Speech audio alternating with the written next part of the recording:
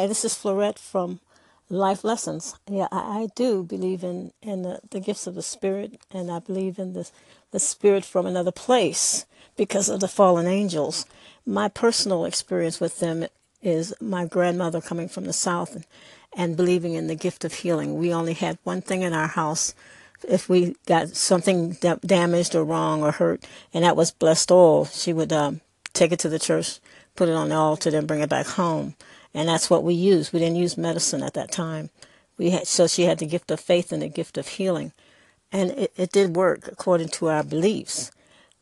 She never drank, smoked, or cussed or anything. She was just raised in a church, in a Pentecostal church. And I believe in the gift of miracles. I've seen that happen too. And also the discerning gift, the gift discerning spirits, knowing which spirits are right or wrong from the beginning. Grandma was she was able to, someone would walk into the house and she could feel the energy from that person or the spirit of that person. I have somewhat of that gift, where I can watch a person, watch the body language, of course, but also feel the spirit of a person and know whether they have a good spirit or a so-called bad spirit, mean-tempered spirit, hateful spirit. So we were always taught to rebuke the mean-spirited ones and not associate with them, whether they were people or events. And that's how we were brought up. We just had very sensitive feelings and responded to them. And we would just simply rebuke them in the name of Jesus because we had nothing to do with them. But I've seen people healed in the church and miracles and so forth, so I do believe. I know that there are bad spirits and good spirits, so we have to watch out for. Hi, this is Florette from Life Lessons.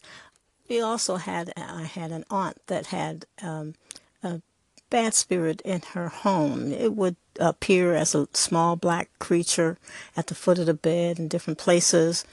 They would knock things off the wall, make noise, until the family members went to the house where she lived and had prayer and rebuked that spirit.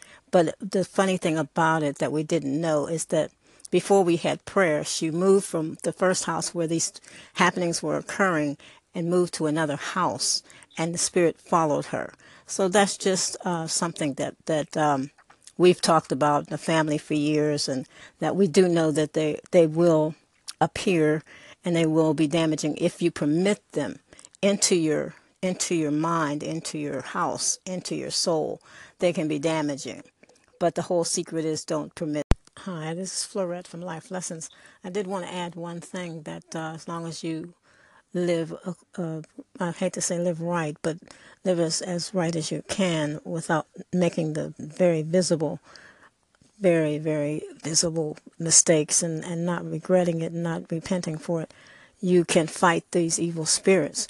But I do want to say that grandmother using the oil, the doctor told me I couldn't get any more prescription meds, so unless I went into the office and had a doctor's examination again, which I've had for the last, it has been a few years now, but I've been on doctor's care meaning using prescription medicine, 4 years.